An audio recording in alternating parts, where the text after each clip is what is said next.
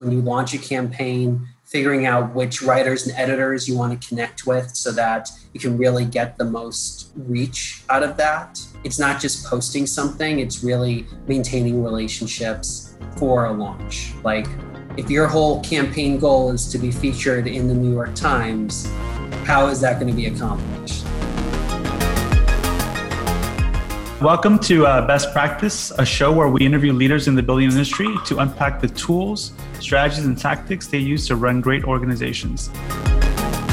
Today, I'm very excited to be joined by Matthew Kishen. Matthew is a digital strategist with a background in architecture and writing. He currently serves as digital media manager at ZGF, and he works with teams across the firm's 6 offices to tell stories about design and reveal the people behind the buildings. Thank you so much, Matthew, for joining me. Thanks for having me, George. To start, it would be great to just have a little bit of an overview about, your career to date, how you got started in the communications and marketing side. Would love to share that. Yeah, so I come from a long line of sensitive creative types. Mom's an artist. Dad went to architecture school for a year, but wound up as a computer programmer. So there was a lot of characters across the childhood who are artists and architects. And then landed at Syracuse University in their architecture program.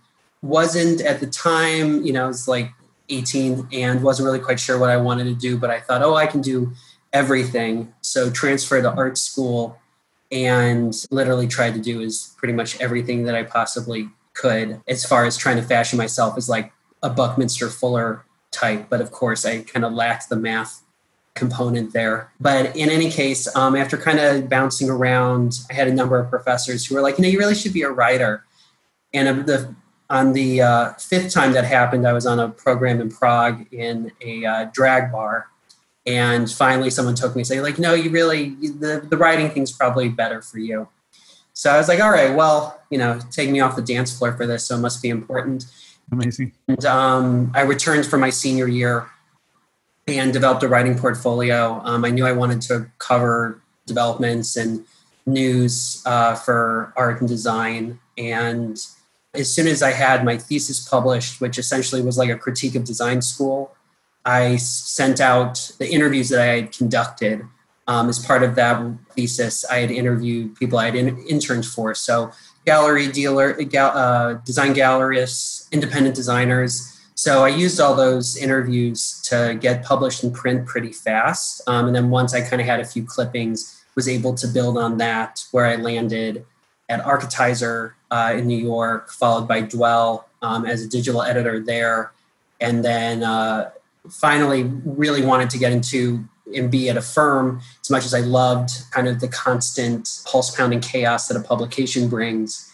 And wound up at Gensler running their social media at a firm-wide level, and now at ZGF working, as you mentioned, with the 6 offices, focused on essentially content marketing, telling stories about the firm, bringing that to the forefront, and managing our suite of tools with our team, of course, from the website to social media, and really putting more of a journalistic twist on how we position and message ourselves. So as of in just a month or two will be my 2-year anniversary. So that's how I've landed at ZGF. So you're going from a place like Architizer, Dwell, and then going to firms. What were the biggest contrasts? I mean, you mentioned a little bit about the kind of daily pulse or, maybe the hectic scramble of journalism, but other than that, was there anything culturally or anything that you felt you had to get adjusted to? Or I think, the speed was certainly one of them. Going through like a fact-checking process can definitely be time-consuming and stressful. I think I probably jumped through a lot more hoops to get things signed off at firms rather than, hey, I'm going to publish you. So, that's kind of not the most exciting answer. I think what's been very similar in general has been just really a passion for what people do. I think working with colleagues who are writers and editors, everybody had a shared passion for design. And I think that ran a wide range. That's certainly similar at firms, but I think there's a little bit more like rah, rah, rah, where this firm or that firm kind of attitude, which is, it's one firm. I'm not writing about, 12 on a given basis. So, overall, not really too much of a difference other than I think just different decision-making processes. Mm-hmm. So to unpack that a little bit, where do you sit within, let's say, you can use Gensler or ZGF as an example, but just very curious, like where does a role like, let's say Gensler specifically, like social media rest within the team, the broader marketing team? And I'm curious about the same with your current role at ZGF. Yeah, so with Gensler, there was a firm-wide marketing team, and then there were the local and regional teams.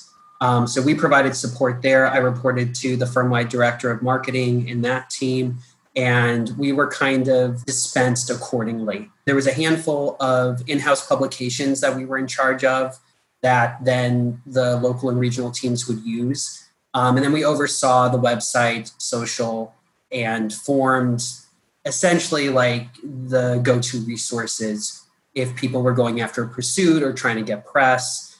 It's, now going from like 6,000 people to about 700, or I can't remember how many people Gensler had. It was at some point it was 2,000, it was 4,000. Yeah, it's just 2,000 people to a couple zeros. Yeah, a couple hundred now. Kind of a similar setup. I report to our director of communications and work with the 6 offices to, form stories, connect with press, and, create those resources. I think, I'd say right off the cuff, just our main blog. And then those are used by the marketing teams or the PR teams to share with stakeholders. So I'd say it's been that case for the last 4 years. So it's kind of fluid. It's kind of a horizontal position in some ways because architecture is a team sport. So if we're doing something in Portland, we have to understand what that market is, and that PR manager and PR coordinator are going to be the expert on that. So how can we position something on the website or in a story, or position a story to press or to a client that's going to have the most impact? So as a firm-wide resource, what are the kind of protocols in place for you to be effective, right? With considering the fact that, let's say, across 6 offices at any given moment, there's a lot of projects that are happening right at the same time. How do you triage that kind of demand on your time potentially, right? Or like is your week well structured, or would you say that actually like you have to be in your role very nimble in this and react to local needs as necessary? I'd say, the ZGF team that I work with now has been very good about being nimble for firm-wide initiatives and campaigns. So it makes everything actually really smooth. So I would say, having been based in New York, but have colleagues across the country, at Gensler, across the world, we usually, it hasn't really been too much of an issue. I think everyone's been very good about when we have a campaign that we're releasing, how we want to release that firm-wide, coming up with the assets together that we can share with people who hold relationships or looking to develop new ones with clients or partners. So I think it's always been like if we're doing a campaign, usually in the form of a campaign is how we've been really able to connect everybody. But also listening and hearing what everyone's working on, so we can determine what's going to be the most, bang for our buck. And when you mentioned a little bit before about how, and I'll just use Portland as a market example, but let's say you have a PR point person in Portland. That person surfaces back information to you in a way that's helpful to structure a campaign. What does that information typically look like, at least at the market level? Is it as an example, like at WeWork, you would see a lot of data being surfaced, like actual information as to like where businesses were located, demographics at a pretty high resolution level. Obviously, it's a very different sort of the end customer for WeWork is very different from like what you're trying to go after. But I'm just very curious about what that resolution looks like. And is it? Yeah. So I'd say it tends to hinder more on qualitative data. If we're going after, and that might just be interactions with partners and principals, or feedback from marketing directors and marketing teams. We didn't get a pursuit because XYZ. So can we put content on the website that's going to have that? So that's one way. I think the PR managers and I have been pretty good at staying in touch as far as when we connect on these firm-wide initiatives, whether it's landing press or someone has a pursuit and they want to just switch out a homepage image. So I think as far as analytics go, that's been something we've been honing for a while. In general, we're going through a website refresh right now. So we're doing things from scratch that are just going to help inform everybody a lot better than our current suite of products. So I think we'll eventually have better quantitative analytics, but we do a mix of, I'll share this performed well on the website or this performed well on social. And then we combine that with what kind of the whispers and murmurs happening on the ground at any given office. Yeah. Do you feel that, having worked at Gensler, one of the largest firms, in the world when it comes to that, and especially in the social media side, I'm personally just super curious about what does a social media look like at an architecture firm at that scale in a way that can be either attributable back to clients that have been won, or maybe the KPIs for that are just very different. Maybe it's about just building general audiences without necessarily attributing directly. But I'm very curious of how did social media play out at a company like Gensler? So I would say for the work I've done at firms, social media has always been to me like a point of entry. It's like soft sales. It's a point of discovery. It's a place to promote and publish and engage with followers who share the same interests, have a passion for design, and position yourself to be a resource for design. I think that was something that has always been kind of a frequent request. In some ways it's competitive. We want to make sure that we're putting our best work out there. So when people are just browsing along, which has happened before, someone sees Instagram, calls up. The frequency of that, I think has been hard to measure. I have friends at various firms who've occasionally shared oh, we got someone from Instagram or this and that. I think at the end of the day, architecture has always been kind of industry based on handshakes. So it's really important, I think, just to position yourself where you're gonna, it's like blackjack, right? You want to beat the house, but you don't know what they're going to deal. So you're always just anticipating to try and have the better deck.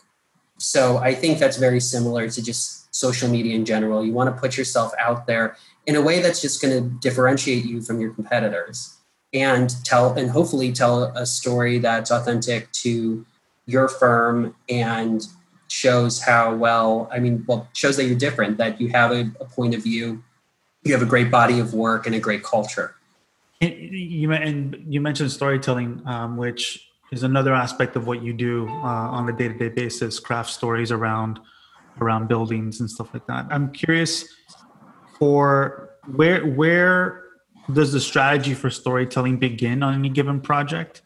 Basically, is there a playbook in place that helps you understand, okay, for certain types of projects, this is the type of story that we're telling?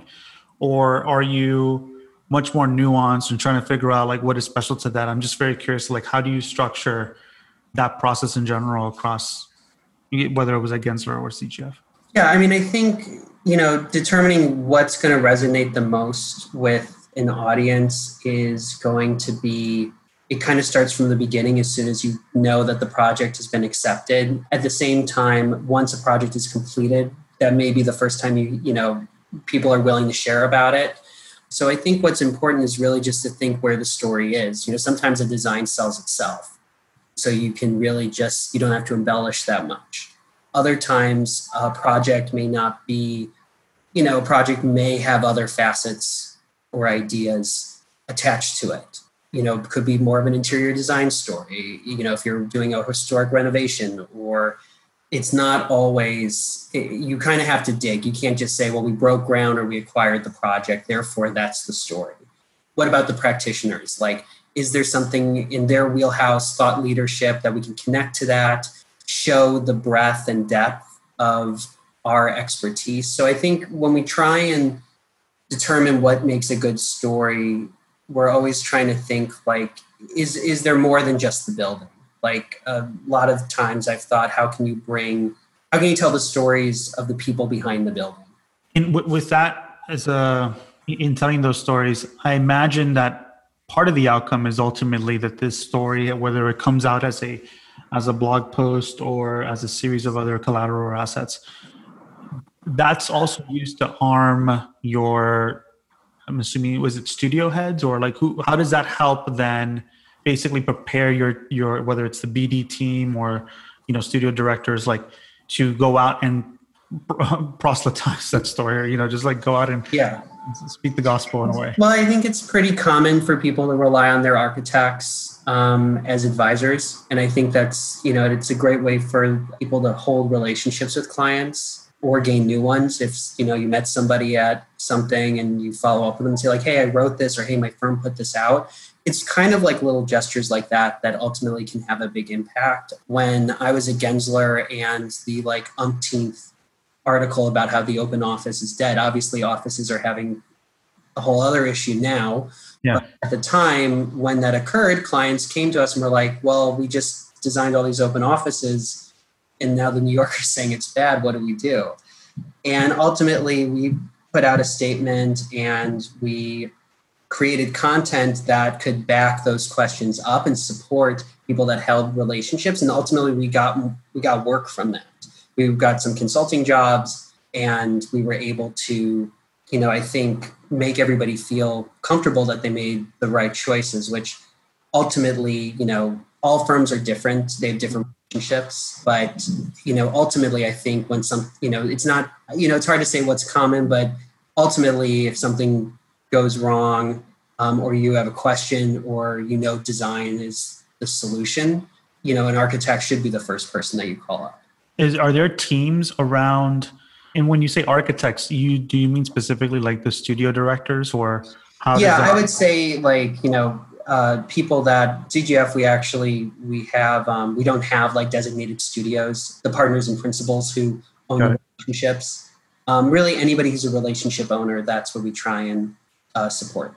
I'm sort of mapping this out in my head. I'm seeing there's a principal, let's say Portland. There's a principal in Portland. Then there's around that principal, there's support from marketing, PR, that then helps to coordinate, right, the strategies that are being developed on a local level. So that basically is the assumption here that I'm making is ultimately that the principal, while maybe 50% of their time is going out to get work, or I'm making an assumption here, but some part of their time is relegated to getting work, they still have to have this other support vehicle behind them to be able to give them that material. And there has to be some visibility between the relationships that principal has and the marketing team and the PR team, right? And I'm just very curious about what that organization looks like in some way. There's the part where it's like, okay, we got this project. Let's take the story of this project and let's find other people that have these needs. What I'm trying to sort of understand is how active of a process is this? Is it somewhat passive, where it's more like, hey, here's an update, go send it out to your contacts? Or is it, hey, we know that after this project, there's probably some new bill being passed or something else that's going to open up some sort of funding that's going to then lead to these other organizations having the same need as the project that we just yeah did. So it's kind of symbiotic. So we try and stay in contact with everybody as frequently as possible. I think as far as what my team initiates is when we have a campaign or compile our resources and conversations that have been occurring in each office. That's usually been the case for we need X, Y, we need to send an e-blast off. We need to, get this story out the door. We know what, this is coverage and this publication is going to help, support this cause or show or get this work out there. So I mean, all to say, we have some teams in offices who do, both PR and marketing. Sometimes people are exclusively marketing, sometimes they're exclusively PR. And I think it's pretty common, I think, no matter what scale of the architecture firm, that sometimes those departments kind of are a bit of a catch-all. So I think everyone's been pretty communicative and supportive when something's down the pipeline. I think, it's something that's always kind of changing, depending what market we're going after. But, ultimately the process is, what's the communication strategy? How does it support how we're getting RFPs, how we're going after them, or how they're coming to us? And the short answer is, after all that, would be what content, what marketing collateral do we have in the hopper that we can share out or pitch to people so that we can either secure stories or keep a relationship going. Where do you think the biggest areas of potential evolution are? Or I'm curious about where do you also, anyways, get your inspiration from on a day-to-day basis? What are you reading right now, or what are you to be able to help you either become a better storyteller? What I found to be helpful is just following specific design writers, or really any writer or journalist whose work I like. I make sure to subscribe to all the newsletters, Dezeen, Art Daily, Sight Unseen. So, and also I've cultivated a network of friends who are all pretty similar fields. So I think we're pretty good at inspiring each other. I try and, when I can, to look outside of architecture and design, just because, can't look at that all the time. Yeah. The echo chamber, as they call it. Yeah. I mean, I love movies. So I feel like, I can tell you I've watched the most movies I've ever watched over the last 8 months, but I also try and see what other industries are doing. When, I guess it was 5 years ago, people pivoted to video. Say the architecture and design industry did that immediately. I think it took some time. I remember there actually was a really great series that Hugo Boss did, GQ, where I can't remember the actor, but I think it was Edgar Ramirez. And he was just going to Crown Hall and IIT by Mies van der Rohe and he did a bunch. There's this whole Mies van der Rohe series. And I was like, oh, this is what I've always wanted to see. Yeah. So I try and think about, what's the end to a story? You can't always go this gigantic building is so square and so much glass. It's not always the first thing that's going to attract somebody. So, if you care about how a building looks, you'll certainly care how a building feels. And it's really, I think, trying to connect with writing a story that's the second best thing to actually being in it. Do you have on either ZGF or Gensler, were there any videographers on the team or anybody that was solely dedicated to making video? Yeah, so we had a few people here who I would say when we need to hustle something together, we can. At Gensler, we had there was a position essentially that was a photography department. So whether it was a firm-wide photographer or photo editor, or literally a handful of photographers that were on staff, that was the case. I think when you talk about branding, and I think there was a really good article in Dezeen about the director of visual branding at Foster & Partners. Really what that position shows is they have a very specific look, from everything from built work to renders to their website to all of that. So I think, when for people who've registered for this and are listening, I think it's just determining who and how you want to work. I've worked with a handful of other freelance photographers, and I'd say that's probably more common, is that people have their go-to photographers. So I think it's also that too, finding the right partners that can help articulate that, because it just depends how much video production you're doing. If I was still in magazines, I imagine there'd be more video. Yeah, because I haven't read that interview, but I would definitely want to look at it after. It seems like that person is like the creative director essentially of Foster and Partners, curating everything that comes out. Yeah. Right, from both. What's interesting is like both from not just that the brand is extend itself to also the buildings in some way, and how they're represented. Like the idea that there's actually creative direction around the rendering is fascinating. There was a little bit of this at WeWork when we had the chief creative officer, where almost every single rendering was approved by this person, where it was like this kind of like every design element was just like redlined by this individual across hundreds of buildings, which is insane. But yeah, that level of intention to be like, everything has to come out a certain way because the entire atmosphere of the company has to be represented in a very cohesive way is pretty fascinating. I'm curious with these two instances, right?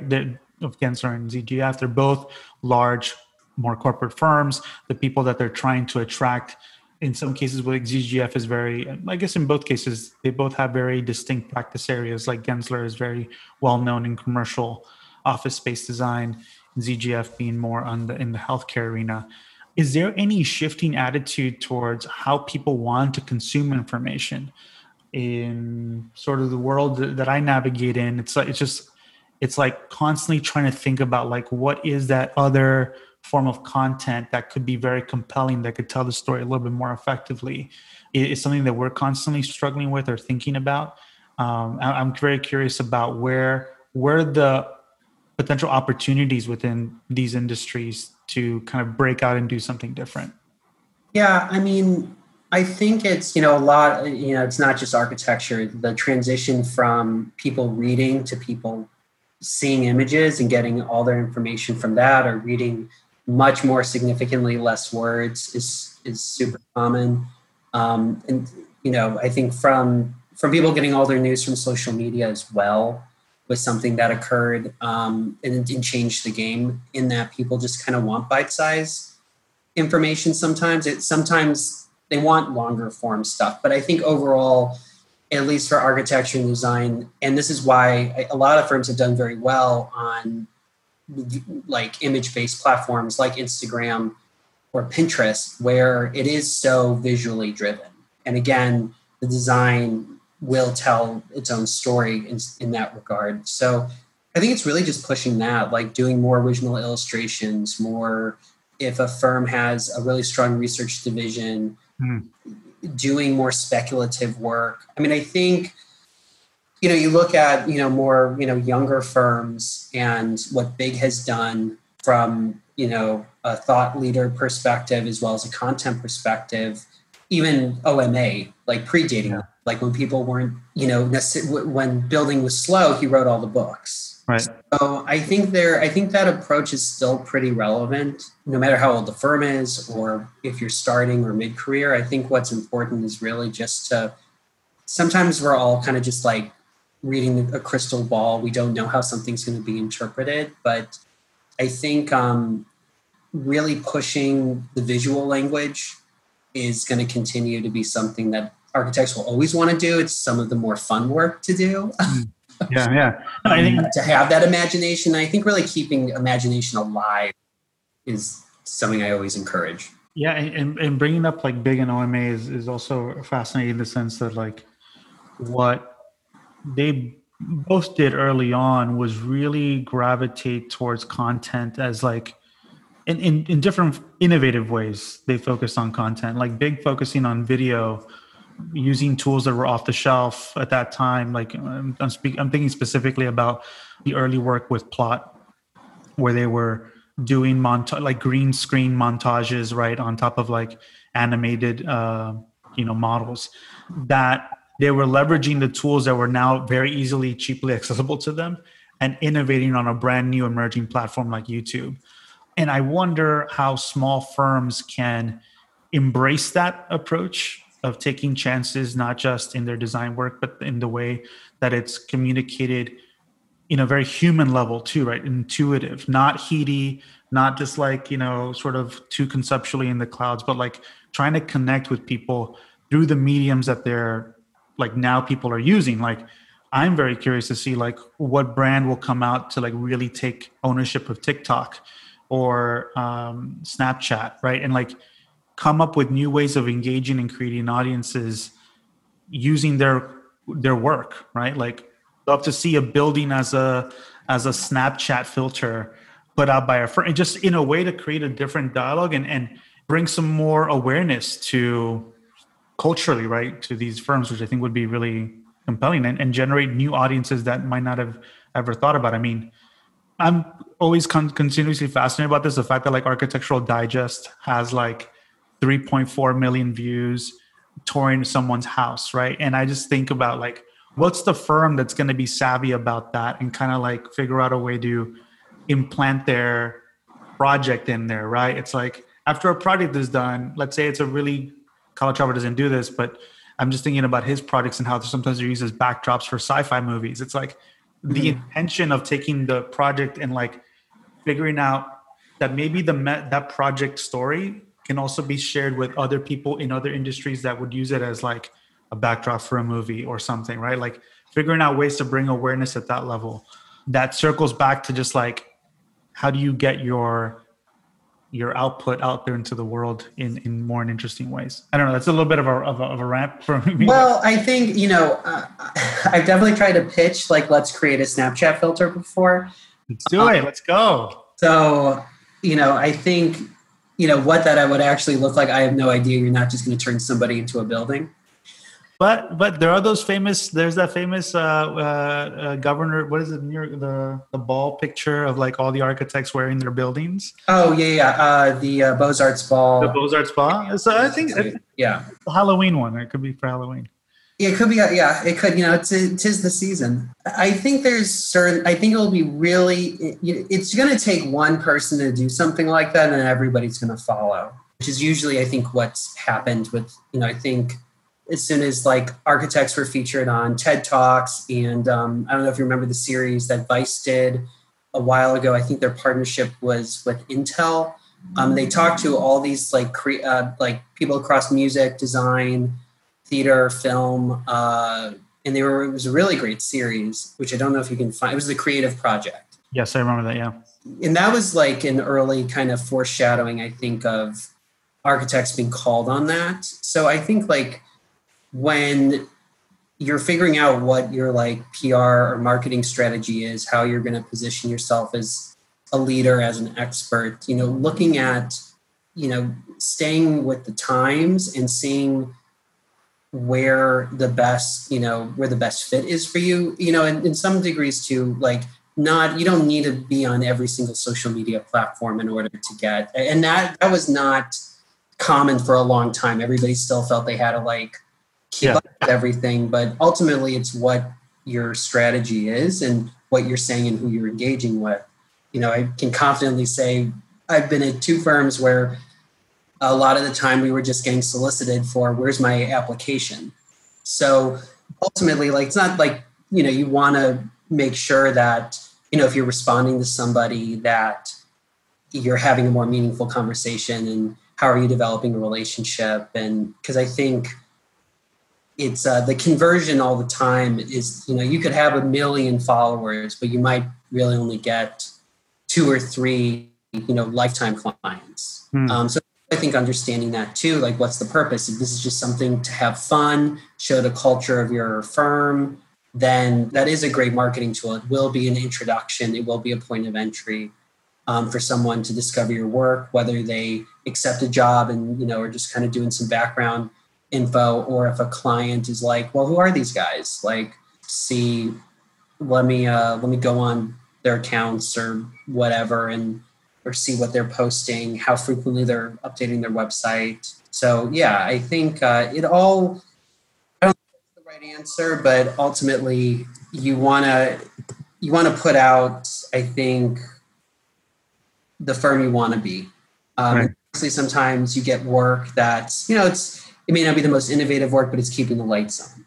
And if you get like one of those real like show-stopping projects, then you put that on blast, or use that to attract a client. So because ultimately it comes down to budget, like with relationships and having a good flow of content is ultimately, I think, where you want to be. And the thing is, like, for smaller firms that might be sort of curious about, well, how do I even, don't have enough hours in the day, don't have the budget necessarily to do this. Most small firms or all architecture firms are constantly generating content. They are content machines. Every opportunity to like zoom into a detail in their Revit model or AutoCAD file is like a potential screenshot that could easily be posted right on Instagram or Pinterest. Obviously, I think you would agree too, is that a lot of this has to really match up with who your target client is. So like when you say like projecting the firm out into the world, right? Or what the firm you want to be, it's also the firm you want to be with the right client, right? Like to attract the right clients, that it sort of creates a sort of a flywheel, right? The more you invest in that, the more people come to you because it's less effort over time. Yeah, I mean, it's kind of a good segue just to talk about analytics and how that can play into your strategy, which is, you want to be monitoring what's working, what's not. I think it's a little harder to monitor press. Like, unless someone calls you up and say, I saw this and that, it's tricky to really kind of have a concrete answer. But I think using analytics is a way to inform your process, like what got the most views, what had the most reach, what got the most engagement. Is that something that, was that as intentional as we thought it was? How do we send this message out or get this client? I think it's a mix of what, establishing your business goals, when you launch a campaign, figuring out which writers and editors you want to connect with so that you can really get the most reach out of that. It's not just posting something, it's really maintaining relationships for a launch. Like, if your whole campaign goal is to be featured in the New York Times, how is that going to be accomplished? So I think it really comes down to if you're featured in the New York Times, no one's going to go, well, how many like website impressions do you have monthly? It's not really the case. So I think it's really just determining what your goals are and figuring out the best metrics that are going to support it. A metric could be, okay, well, we have a sales funnel and we got X amount of business this year, or it could be we did a campaign, or a big goal of ours was to get into this publication because we know it will help us. Yeah, no, that's really helpful. I think we have a couple questions which I think we'll kind of close off with a bit. So Dennis says, as you mentioned, I've also noticed that getting clients in architecture is very much done in person. How have you noticed things change over the last few months now that things can't be done in person? Zoom. From what I hear from project teams, it's been the people were worried, obviously, in the first, 3 days of everything changing. But as long as you remain adaptive, I think, it also puts everybody on the same playing field to some degree, that in a way it has not before. I think people are, from what I can gather, architects, designers, firms are really kind of, making the best of a tough situation. I think they're navigating when a client asks, okay, you need to be in person. Ultimately, safety first.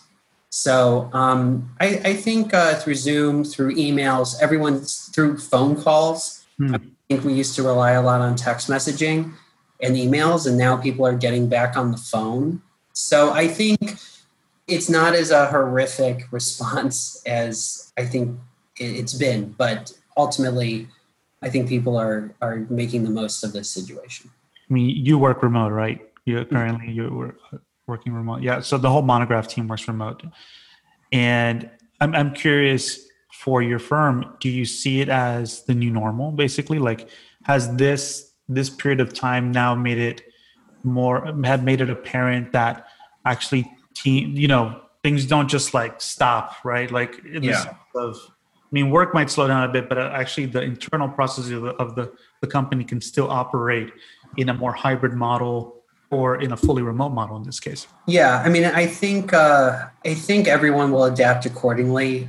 Architecture, from what I can understand, was never the first industry to say, yeah, work from home, you'll get your work done. What about those billable hours? But now I think that people can see they can do it.